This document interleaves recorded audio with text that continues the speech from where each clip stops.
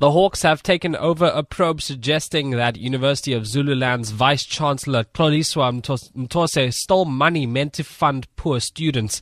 He is also being investigated for allegedly awarding an irregular private security tender. KwaZulu-Natal Hawks spokesperson Simpiwe Mhlongo.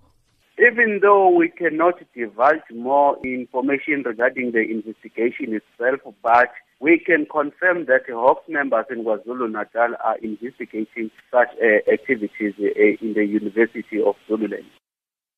Former Public Protector Thuli Madonsela has offered an olive branch to her successor Busisiwe Mkhwebane.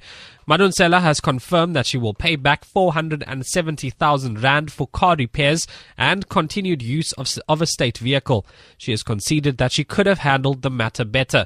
In 2012, Madonsela's son reportedly crashed the luxury vehicle into a garden wall in Pretoria. Earlier this month, Mkhwebane said that in the spirit of good governance, money had been deducted from the gratuity of her predecessor because she had continued to use an official vehicle after her term ended.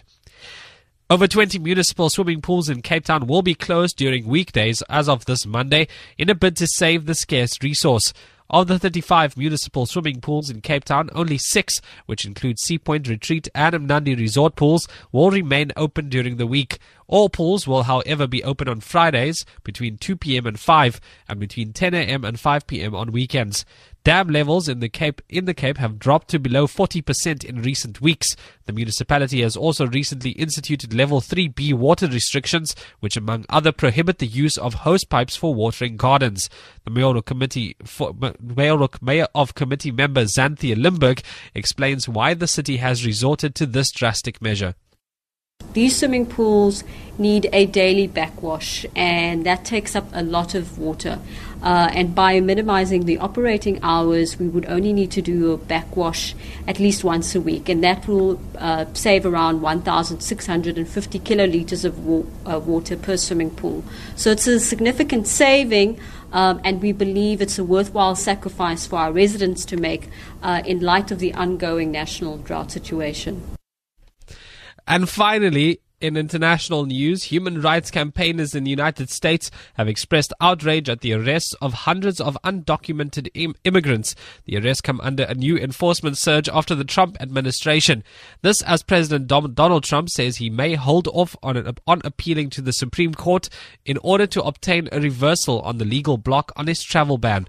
Immigration officials say the raids are no more than a routine roundup of immigrants with criminal records and deportation orders.